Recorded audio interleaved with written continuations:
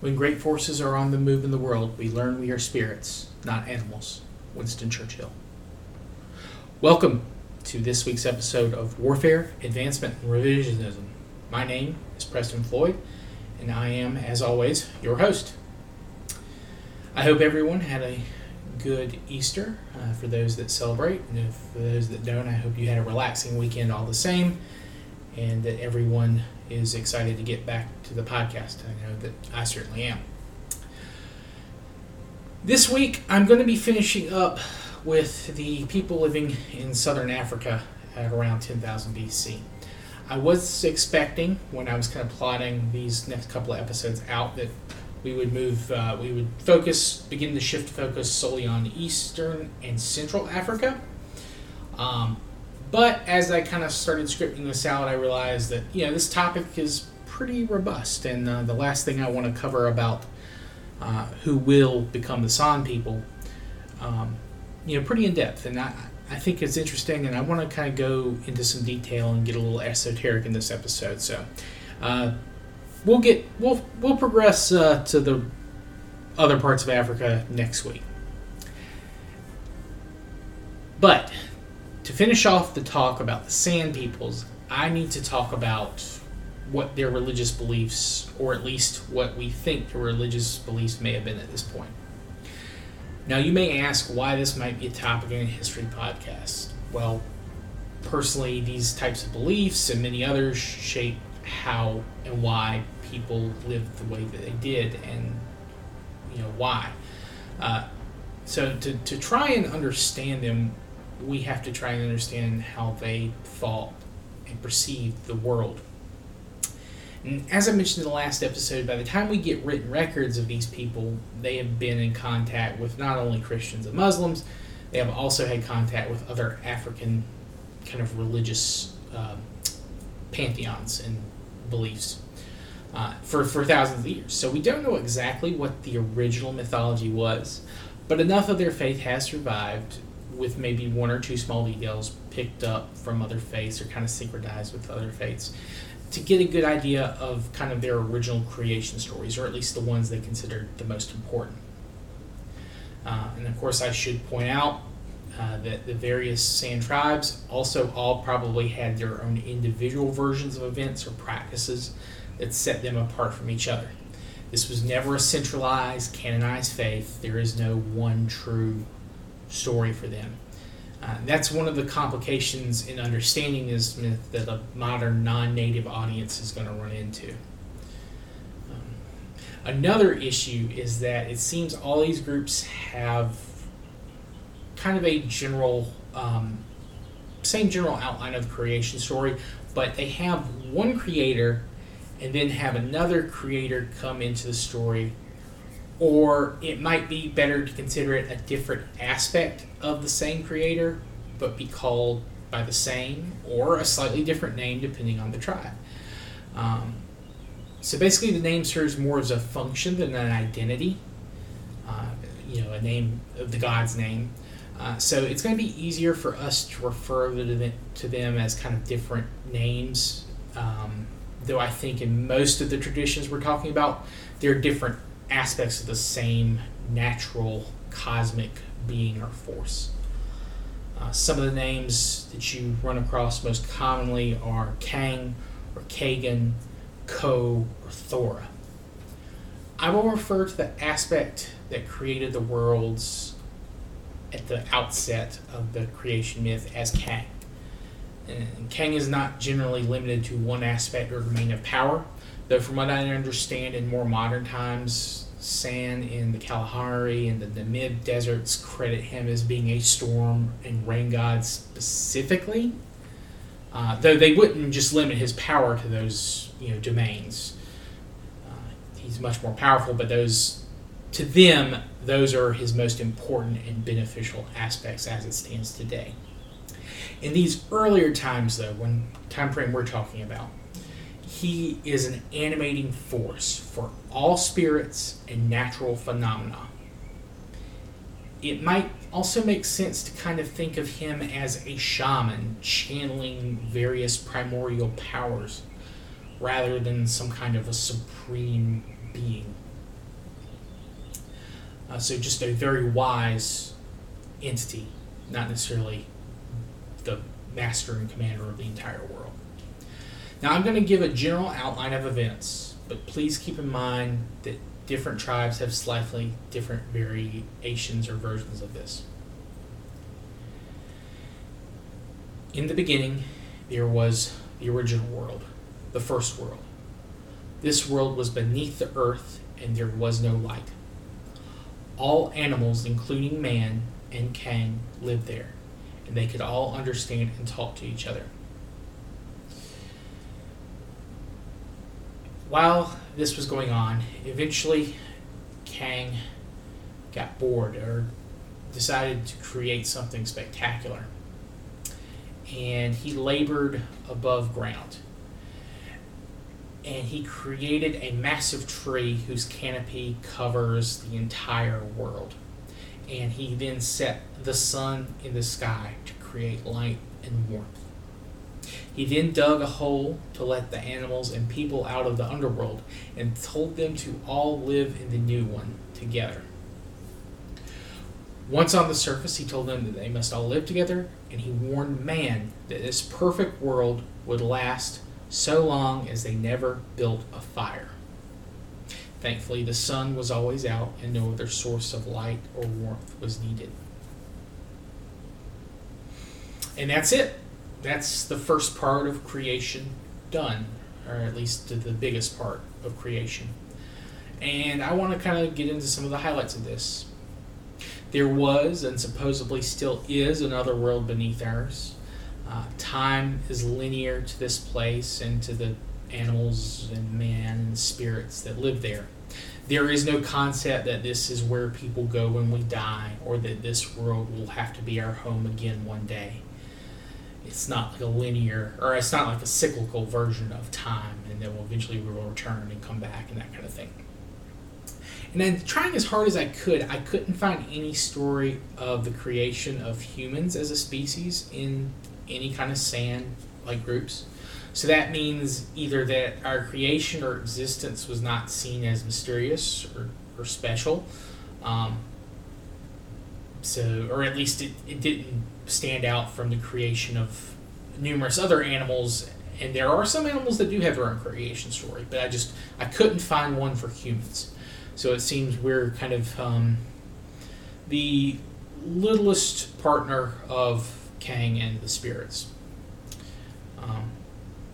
But, that's just kind of what I can find. If anyone has an example of the sand creation myth for humanity specifically, please let me know.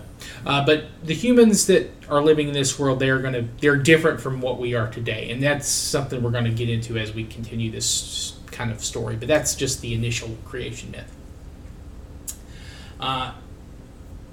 Now, as for Kang, he is the oldest example of what is known in philosophy as a demiurge, which is kind of used to differentiate a being that creates the world or order from a supreme and all-powerful being that created everything. Essentially, a demiurge is something that was born during or after the cosmos' formation as a consequence of that event, and then they shaped creation from there. They're usually always a type of craftsman. They're usually associated with weaving or forging or carpentry or something like that. Just as an example. Now, despite creating this new world, it does seem that Kang was mostly hands-off of it after he created it. He let man and his children do as kind of they pleased. He doesn't use his power to control and rule the world and its people. It is at this point, depending on the group, you may see Kang kind of step back, or he takes on another more playful or mischievous role, or he just kind of observes as he's kind of just being nature itself, and he kind of manifests his abilities through different animals or spirits. And he becomes more human, I think, after this. So this new form, or this specific type of spirit or creator that appears now, I'm going to refer to him as Kagan, Um, his, Basically, I'm doing this because he is essentially a different being, almost, just because of how he changes and how he begins to have a personality. And I think this part of his personality is Kagan is more popular and more known of a name for him. So again, his personality shifts. He becomes a much more active and kind of trickster-ish figure, and he still creates stuff. It's smaller. It's not on the scale of the world tree or a sun, but it's important, and it impacts human lives greatly.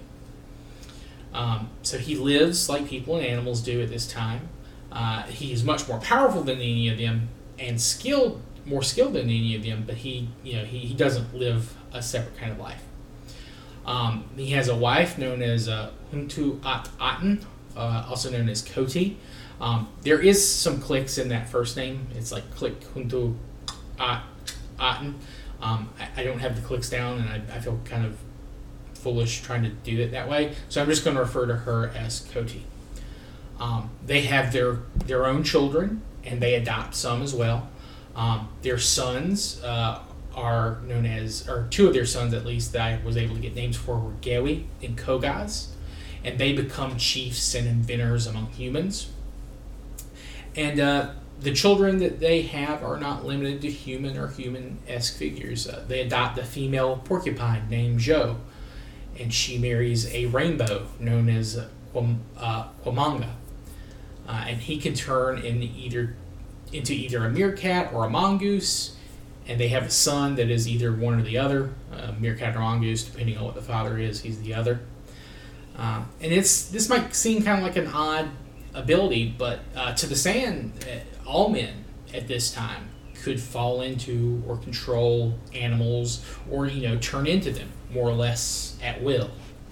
And Kagan does this too, and he becomes various creatures at various times. He'll turn into small things like a louse or a caterpillar, but it seems like his favorite form, and the one he appears most often, is that of a praying mantis.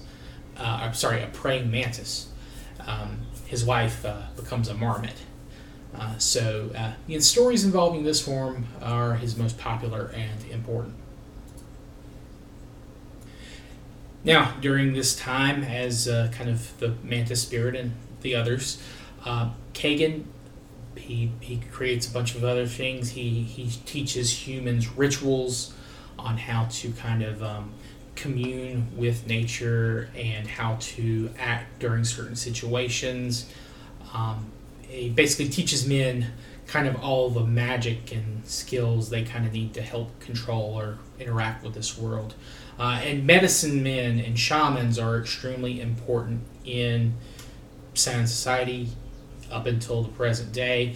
And they are not limited to a specific lineage or anything. Anyone, I think, in the tribe can learn these skills. It does take study, and there are different shamans who have different rituals for different things. So things like rain dances, not that that's what they are, but they're similar rituals. And of course they have rituals for coming of age for both boys and girls, first hunts, things like that. All these things he kind of teaches them to kind of give them kind of knowledge and power over the world. He also kind of takes some more creation into his hands. He creates the bull eland, or an eland, just the first eland, and that's what essentially that is. It's like a kind of like a deer that's very prevalent and very important in southern Africa ecologically and food wise.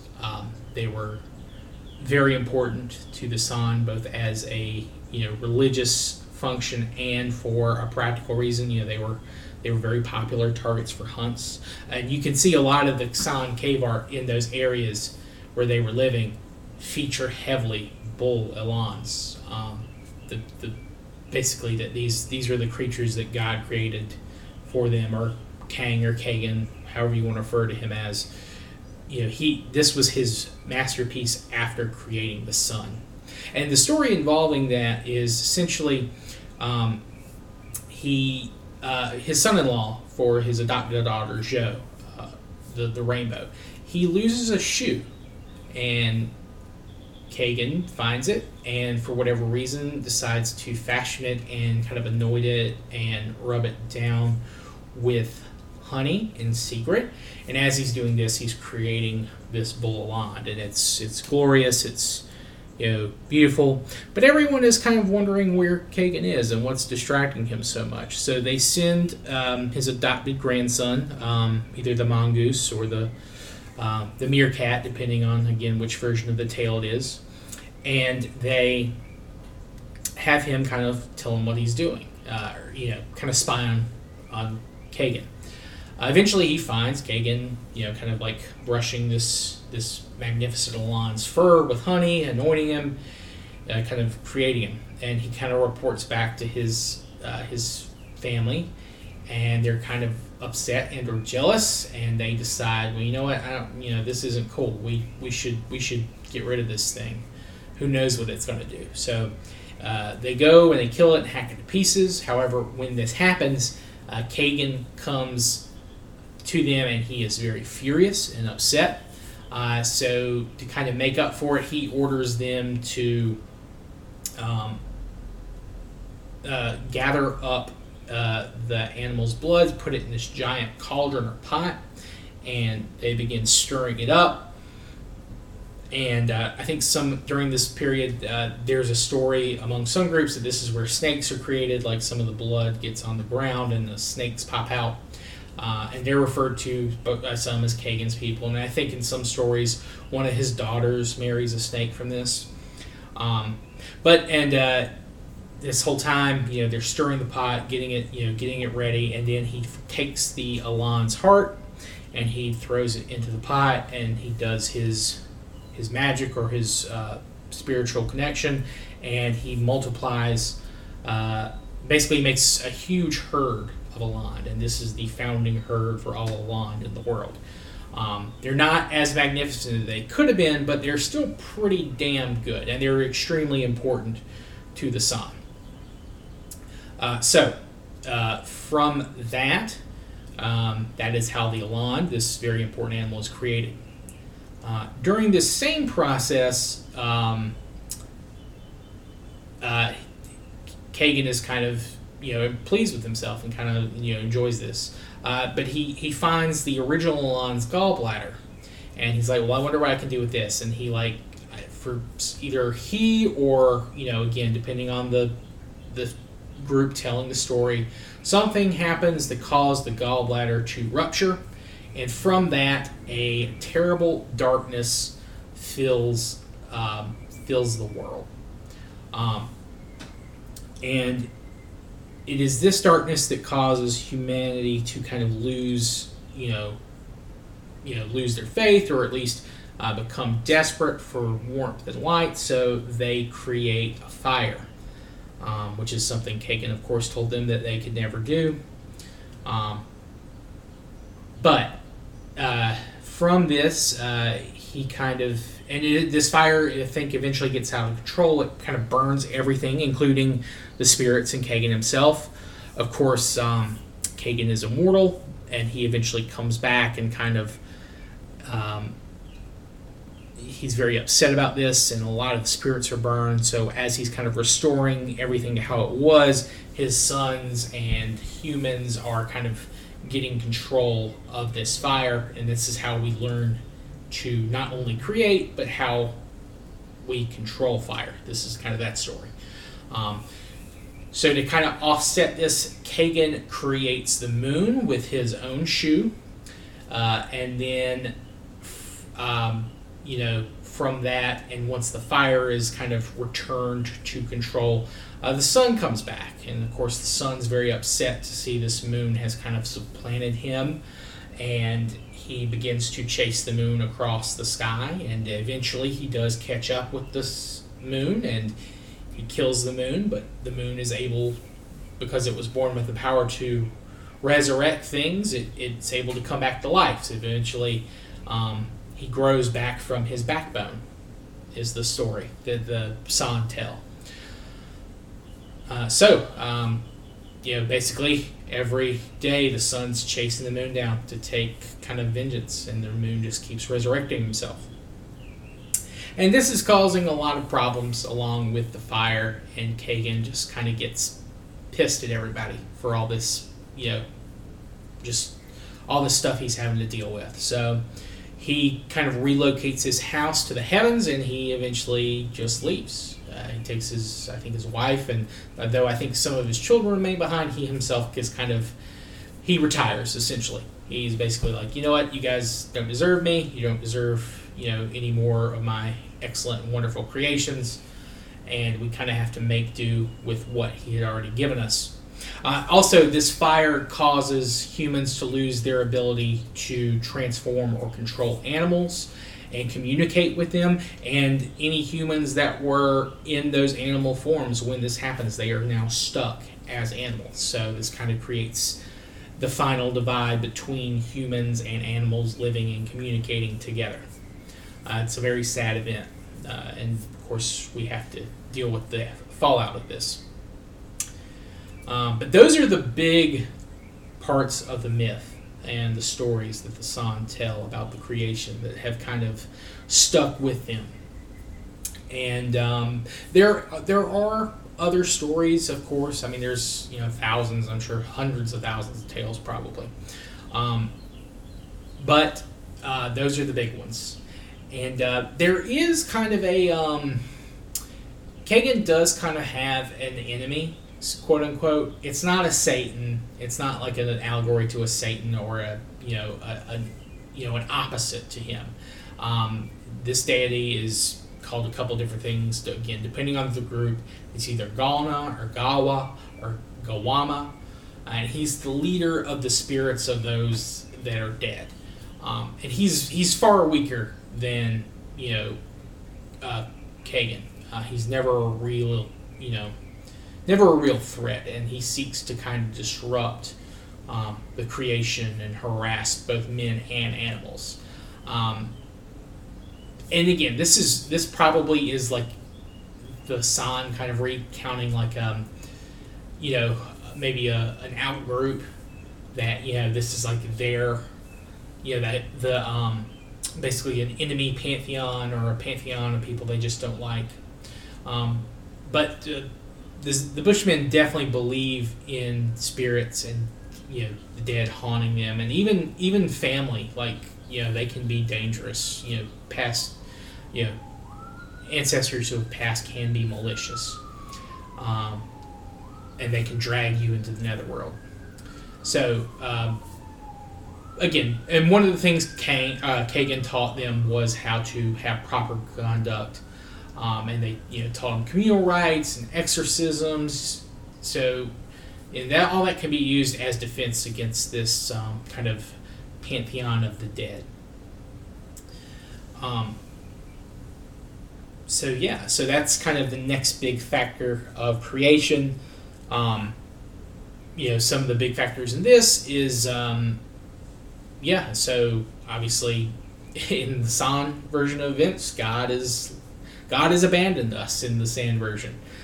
He gave us kind of what we needed, and he didn't like how rowdy and how much we were getting in the way. And it's not just humans, it was also the fault of these other spirits and his children.